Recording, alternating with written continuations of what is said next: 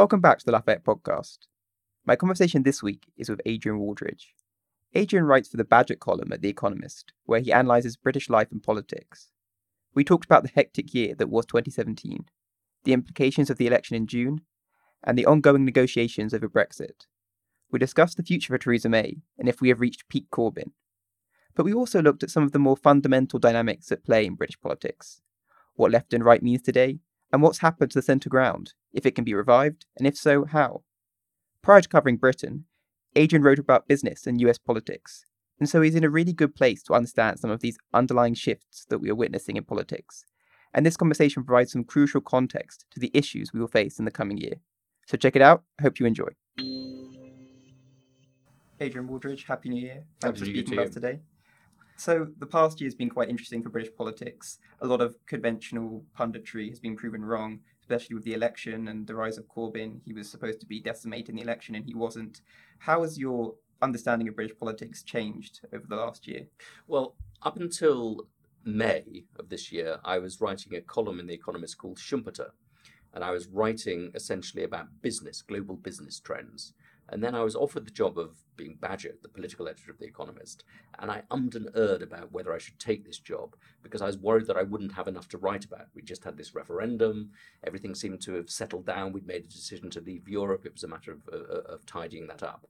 And so I eventually took it, but took the job, but with some worries about not having enough to write about. And I started phoning up friends of mine who I'd been at university with, who are now in politics, and saying, can I come and have a chat and things like that. And then within a week of taking this job, suddenly Theresa May called the election. And so I was thrown into covering the election, and I hadn't covered a British election since the 1990s, and it's a very rapid fire thing. And of course, we had an exceptionally unexpected election result and an exceptionally interesting but badly run election by the Tories. So having thought that British politics would be boring and simply a matter of implementing Brexit, I suddenly was confronted with an extremely interesting election. And since then, we've had just relentless, endless political crises. So I would say my conclusion about British politics is, since taking over and since starting to follow it carefully, it's been unexpectedly interesting and also unexpectedly time-consuming in terms of trying to cover what's going on. And what did you find the key lessons of that election to be in terms of Labour's strategy and the Tory strategy? What sort of has changed in the way that you understood them? Well, there are two things that were really dramatic. One is that Britain still hasn't made up its mind over Brexit. The 48-52 result has not been taken as decisive by the 48% of people who voted to stay. They still want to relitigate that. And the British people during the election decided they didn't want to give a blank cheque to Theresa May to go for her sort of fairly hard version of Brexit. So even people, I think, who had voted in favour of leaving were very reluctant to just hand everything over to Theresa May. So people are ambivalent. People are divided, and so we got the exactly the result I think that the British people wanted, which is a very weak conservative government just trying to hobble on from day to day, which certainly doesn't have the legitimate claim to push through a very clear version of Brexit. Now, the most extraordinary thing that happened during that election, of course, was Corbyn. We all expected Corbyn to lose extremely badly. We all expected him to be out on his ear shortly after the election. I remember sitting there on the day of the election talking to a very well-connected Labour Party friend of mine, and he was telling me that basically the leading Blairites, Chuka Umunna being one of them, were that day getting people to come in, to be manning the phones, to be running their leadership campaigns, that they were so convinced that Corbyn was going to do dismally. I don't know if you saw the BBC programme about Neil Kinnock's son, Stephen Kinnock. They followed Stephen Kinnock and they conveyed to him the news that evening that the Labour Party, his party, his father's party, which his father was the leader, and he's a very prominent member, had done unexpectedly well. And the look of shock on his face when he was told this, because he was prepared, to become the next leader or to run for the leadership because Corbyn was going to do very badly. Everybody within the Labour Party expected Corbyn to do badly. I think probably Corbyn expected to do badly. So it wasn't just the rest of it wasn't just the Conservatives who expected a disaster. Corbyn expected, I think, probably, certainly the rest of the Labour Party did, and he did amazingly well, and he solidified his control over the Labour Party. He normalised himself. This is a person who has stood for a whole series of policies on the IRA, on terrorism, on nationalising industries, which are completely outside the mainstream, and he has now defined them as mainstream, or at least certainly is acceptable to the British public. And he now has complete control over the Labour Party. The Blairites and the rest of them are marginalised. He can set his own agenda. And he is treated, well, obviously by some students as this Jeremy Corbyn sort of thing, but broadly he is treated as a hero by the Labour Party. I've never seen the Labour Party so happy about a leader, because he's in line with the Labour Party conference, which is a really interesting conference. He is a person who is really liked, adored by the rank and file members. He's liked by the Momentum people, but he's also liked by the trade union people. You have the sense of with the Blairites, that they were imposing themselves on a slightly reluctant party, that you had lots of people wearing very smart suits going around telling the people what to do, cheer here, do that. With Corbyn, he is the embodiment of what the Labour Party really wants. So I think he's a very powerful leader of that party. So that was an extraordinary change. And I think what we're seeing at the moment is the collapse of a particular set of assumptions about how to run the country, which Blair shared, with Cameron shared, which were created in the first place by Mrs. Thatcher. It's falling apart, and we don't really know what to replace it with. But Corbyn thinks he does, and he has an alternative message, and it's going down extremely well. And I think that if the election were today, Corbyn would win it. Looking at those Brexit negotiations that have been ongoing, and yes. And we recently had sort of the end of the first phase of those negotiations. There's not a clear sense of, I guess, the direction that the Tory party is going in, except there's some sort of idea about alignment in terms of regulations, and the Irish question has kind of been pushed into long grass. Yes. What sort of are your key takeaways from what has been agreed upon over the last year and in that first phase, and what are sort of the main issues and problems that Parliament will face in the next year? The Tory party is deeply divided over Brexit. The country is deeply divided over Brexit. We're deeply divided about whether we want to leave the European Union, and we're equally divided about what sort of leaving we want that leaving to be if we are to leave the European Union. I get the impression that Theresa May wanted to negotiate from strength, to say that I'm going to take us out of the European Union, and then make a series of concessions to her opponents, which would have created some sort of parallel set of rules. I think she's now moving in a much more uncomfortable way to the same sort of conclusion, whereby we're aligned with the European Union. We're not a member of the single market. We're not a member of the customs union in legal fact, but we are in all senses of the word. So we can have fairly smooth trade. So we're heading towards what I would say is probably the Norway option, which is that we accept their rules, and we don't have a say in making those rules. And I think that's a worse position than we were in when we were a member of the European Union, but it's not a catastrophically bad position in. So I see that as the sort of end position we're coming to. There'll be talk about the Canadian option, which is another variation of that, which is a looser arrangement. But I think we're probably moved towards the Norway option, sort of essentially half in, half out, accepting their rules, but not making those rules.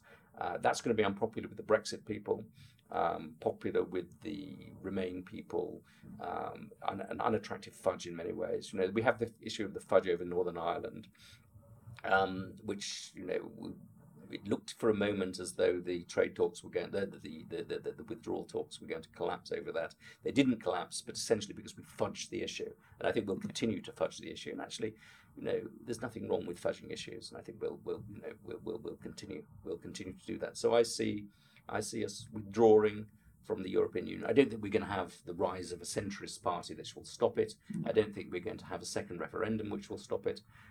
And I don't think we'll only stop the withdrawal from the European Union if there's a substantial and sustained change in public opinion. That is, if there's a 10-point lead for Remainers, which stays over time. We're not seeing that. We're seeing minor fluctuations in opinion, but not enough for Parliament to go against the will of the people.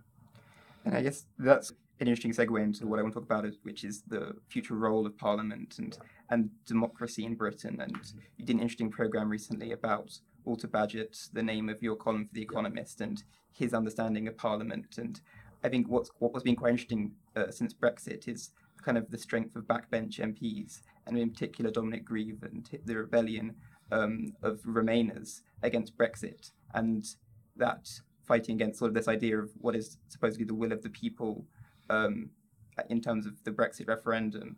So I was wondering about how you see that sort of debate about the role of Parliament and democracy in Britain and where power lies and where sovereignty lies as these Brexit negotiations continue and as this debate about what kind of Brexit we want, where that figures in. Well, Britain is a parliamentary democracy, and the sovereign entity in this country is Parliament. And one of the principal arguments of the Brexiteers was to restore the power of Parliament and to reduce the capacity of the European Union to encroach on the power of Parliament and often to dominate Parliament. But strangely enough, they chose to do this through this mechanism of the referendum. And strangely enough, they keep referring to the will of the people. Now, there is nothing that is more un-British than the notion of the will of the people. It's like Robespierre, it's like the French Revolution. Britain has always believed that you need to mediate and moderate the will of the people through representative institutions, through electors, that MPs are not just agents of the people, they are people who are sent to Parliament to make decisions on behalf of the people and are elected every few years. So we have this peculiar paradox of the power of Parliament being restored, according to the Brexiteers, through a referendum. Mrs. Thatcher hated referendums. She regarded them as tools of dictators and autocrats. Burke, Edmund Burke loathed the notion of referendums. Walter Bagehot loathed the notion of referendums. They're very un-English, or un-British, I should say, things. And what we're seeing now, again, is in terms of the implementation of the referendum result, we're seeing the invocation of things like Henry VIII powers, the executive, the government taking huge amounts of sovereignty away from Parliament, and in order to push through this legislation. Again, a peculiarity that the majority, I would say probably 3/4 of MPs, do not believe in Brexit, do not want Brexit, and yet they feel compelled to vote in favour of Brexit on both the Conservative side and on the Labour side, because 52% of the population expressed their opinion, and because 52% of the population were told in the terms of the referendum that this would be a deciding vote. So it's very difficult to go back on it. I would like to see no more use of referendums. I would like us not to have had this referendum in the first place, because I do believe in the sovereignty of Parliament, and I do believe in the power of MPs to make decisions. I think there's a very interesting question in the future, in the longer term future, of whether we will have systems whereby MPs are so beholden to the political parties that they belong to at the moment, or whether MPs will be, as they were in the 19th century, much more free agents who make their own decisions about policies. And I can well see a situation in which parties become more fragmented and less powerful than they are at the present. But at the moment, we have a situation in which MPs are constrained by essentially their lobby fodder in Parliament. They're constrained by their parties. They're constrained now by the result of the referendum. And it's not a particularly well-functioning deliberative body. Walter Bagehot said that the finest thing that you can have, the essence of democracy, is discussion. And he regarded Parliament as a wonderful thing because we'd reached this age of discussion, and the chamber of Parliament was where discussion takes place at its best. And it's difficult to believe that that's happening now, partly because of the barracking that goes on, and partly because of the fact that people are just marionettes for the party machines. And I guess equally, the leaders of both parties have moved further to the right and the left, and exactly. The centre ground in politics has seemingly collapsed. And the Blair-Cameron years of Western liberal democratic sort of settlement, which we saw at the start of the 21st century, has sort of been repudiated, especially in the last election. Sure. So I want to ask you where the centre ground of politics is now. And when you have people like Tony Blair, who was on the radio this morning saying that we need a second referendum, and Andrew Adonis, who were also calling for a second referendum, and these are centrist politicians who are strongly Remain, calling for a second referendum. Equally, today there was a poll which found that nearly 80% of Labour members want a second referendum as well. So what should centrist politicians or the centre ground of politics, what should they be fighting for? Is it sort of the case of trying to remake the case and argue for a return to a former situation, or does it have to fundamentally reassess what it means in terms of globalization and trade to create sort of a centrist politics? One of the oddities of British Parliament politics this year, there have been many oddities of British politics this year, but one of the greatest oddities is that the centre ground is always about to be reborn. I mean, the centre party is always about to emerge, and it never seems to emerge. And that's actually quite strange because, as you know, as we've discussed, 48% of people voted to remain in the EU. There are a lot of centrists around, particularly in metropolitan centres like London. They feel powerless. They feel as though they don't have a voice, and yet they feel as though as you rightly say, that the two main parties have moved either to the right or the left, and yet this much heralded rebirth never seems to happen. And it's difficult to explain that why that is the case. I think there are two reasons why it's the case. One is that it's always members of the ancien regime who present themselves as being champions of the centre ground. They all seem to be lords, sirs, former prime ministers, former members of the old regime, and people instinctively don't like that. It's partly because they seem to be wanting to relitigate a battle which they've lost, and partly because they look like yesterday's men. You know, Tony Blair, people really do not like Tony Blair. I mean, the visceral reaction of dislike of Tony Blair is huge. Lord Mandelson,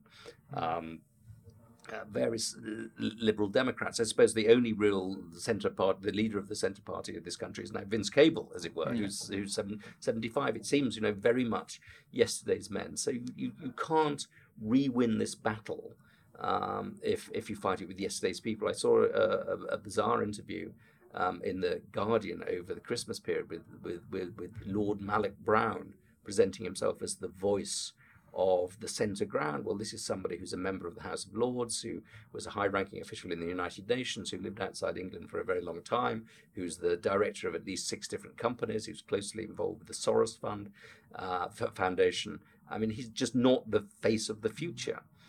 So you need a new cast of characters, younger people, just as the pro-Leave people, the people who really made the difference, people like Dan Hannan, were young, unknown people. You need a bunch of young, unknown people to be leading the revival of the centre ground. But secondly, the centre ground needs to understand why it lost. It was a narrow vote, but it was a vote in which the whole establishment said stay in, and nevertheless the people said no, we want to leave. That's an amazing thing to do, for people to take on the whole global establishment. And it was because productivity growth was too slow. It was because people felt that immigration was negatively impacting their lives in various important ways, and it was because they didn't think growth was inclusive enough. They thought that the establishment was self-serving. Many of those objections were true. So you need to have new people, new ideas, and a willingness to understand why neoliberalism, if I can use that short term, didn't work as well as it should do. And I haven't yet seen. I've seen signs that people are beginning to think about this. Tony Blair, actually, strangely enough, is his foundation is doing some of the best work, some of the most interesting work on that, but not enough, because I think a lot of people who want to say, the cosmopolitan elites, say the reason we lost is because we didn't shout loud enough. The reason they lost is that there were too many self-serving people, too little inclusive growth, and you have to do. So what you have to do is something very, very fast. You have to rethink your policies very quickly in a way that makes concessions to the people who voted to leave. You have to get a new set of personnel very quickly, and you have to set up a party machine very, very quickly. And that's very hard to do by the end of the year. And finally, I think, another of my recommendations would be don't accept knighthoods. And the idea that Nick Clegg can present himself as the great champion of the middle ground of relitigating this vote whilst also accepting a knighthood is crazy. What do you make of the argument that the fault lines in British politics have shifted and that it's more about socio-cultural issues rather than socio-economic issues? And I'm thinking particularly of David Goodhart's book, The Road to Somewhere, which essentially divides British people amongst those that are in the category of anywheres and those that are somewheres. What do you make of that argument, or what do you make of the argument that the fault lines have changed and the fundamental dynamics of British politics have shifted? I think one of the things, Brexit for some people is all about making Britain more Britain more British. And in fact, what's happening is British politics, in many ways, is becoming more American. It's becoming more an issue of cultural identity, individual identity, and it's the fault lines of politics are no longer economic struggles between the rich and the poor, the owners of capital and people who sell their labor, but between various identity groups. It's becoming a matter of culture wars. And I think that the issues that are going to dominate British politics over the next few months and perhaps few years will be cultural issues. We've seen that with the issue of the blue passports, which were in fact black passports. We've seen it with the issue of the Royal Yacht Britannia. Again and again, cultural issues catch fire in people's minds. And it's because, as Goodhart rightly says, there is a cleavage in British politics and indeed in global politics between people who are rooted in particular places and who, mostly manual workers or older people, who have a sense of identity bound up with their countries and quite often the regions where they live. And this cosmopolitan elite, of which I would regard myself as a member, and The Economist is in many ways the house magazine of the cosmopolitan elite. If I can say the house magazine, the airplane magazine. These people are flying around all around the world, and I think he's right about that. That is a profound cleavage, and that's why issues like passports, issues like yachts, issues like immigration, asylum seekers, and the rest of it catch such fire because they're about your identity. It's not just a matter of having a debate about who gets what bit of the pie. It's a matter of having a debate about what sort of person you are. And people get obviously very emotional about that. I want to take us back to how this impacts the main parties, Labour and the Conservatives, and how they could then go on to build sort of a coalition which seems to represent centrist views, but also comprehensively wins an election, which neither of the parties have yet been able to do. And in particular, Theresa May's platform, the last election, railing against the citizens of nowhere, seems to me that she tacked towards this idea of targeting the somewhere people, but failed comprehensively to have anything to say to the people who represent those from anywhere and those that are strongly pro-Remain. So what does this mean structurally for the Conservative Party in terms of how they could create ideas that move towards the centre ground and capture both these segments of people? Well, what the Conservative Party tried to do in the last election was essentially become a party of the white working class. The Conservative Party has always sort of advanced by incorporating new groups, and they were very good under Cameron at incorporating the cosmopolitan elites with all the stuff about the environment and the Notting Hill liberalism and gay rights and women's rights and things like that, and minority rights. And so they bought in quite a lot of those things. And they thought that they could add to that group, add to that position by then incorporating the white working classes. So they would become an ever broader coalition. Take the Cameron coalition, bag that and add more onto it, so that the target seat that they had in mind in many ways is Bishop Auckland. Northern, working class, slightly frayed, voted to leave. They thought they could bring that in. They concentrated a lot of resources in that sort of seat all around that area. And they discovered two things during the election, which is why the election was such a failure. One was that those people are quite hard to win over. the Tory brand is very hostile. They don't like the Tory brand. They're loyal to the Labour Party, and they actually quite liked a lot of the things that Jeremy Corbyn was saying, particularly about redistribution, austerity, things like that. So they devoted a lot of resources and didn't get that. So they failed in that sense, but they also failed to understand that if you reach out, we talk about somewhere versus nowhere and the rest of it, to those people, you alienate a lot of other people. They thought they could simply build on the Cameron coalition and add to it. So not only did they not win Bishop Auckland, but they lost Battersea by 10,000 votes. And so that is the essence of the problem for the Tory party at the moment. How do you regain Battersea whilst also trying to win over the Bishop Auckland sort of people, and how at least you do succeed in not losing both of them. So there's a very passionate argument going on within the Conservative Party between those people who think they didn't win Bishop Auckland because they just didn't double down enough. They've got to go further in that direction, become more and more the party of the white working class, more and more the party of nationalism, more and more the party of social conservatism and nationalism, and have a better leader than Theresa May, perhaps Boris Johnson, perhaps somebody with a populist touch, and then they can win that. And the other faction within the Conservative Party say, no, we need to retreat back to the Cameron thing. We did actually win under Cameron, and we need to be a much more metropolitan, elite, liberal party. And it's very difficult because that party needs to have the business elite behind it, but it also needs to try and have some offering, as they say in the sort of marketing jargon, for a broader group of voters.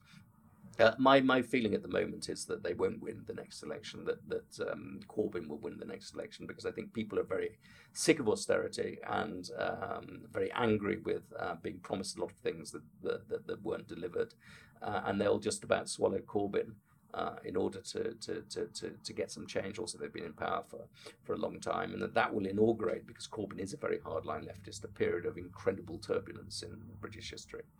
Is that prediction that Corbyn will be the next Prime Minister on the basis of thinking that there will be an election soon in the next year? Or no, I think that they will. I don't think there will be an election within the next year. My prediction is that Brexit goes ahead, that we just about that we drift out of the EU, we fudge and we drift and we find something that can just about be acceptable. So we do leave the EU, that we don't have a second referendum, that there isn't that Mrs. May isn't voted out of office, and that we just drift towards the exit.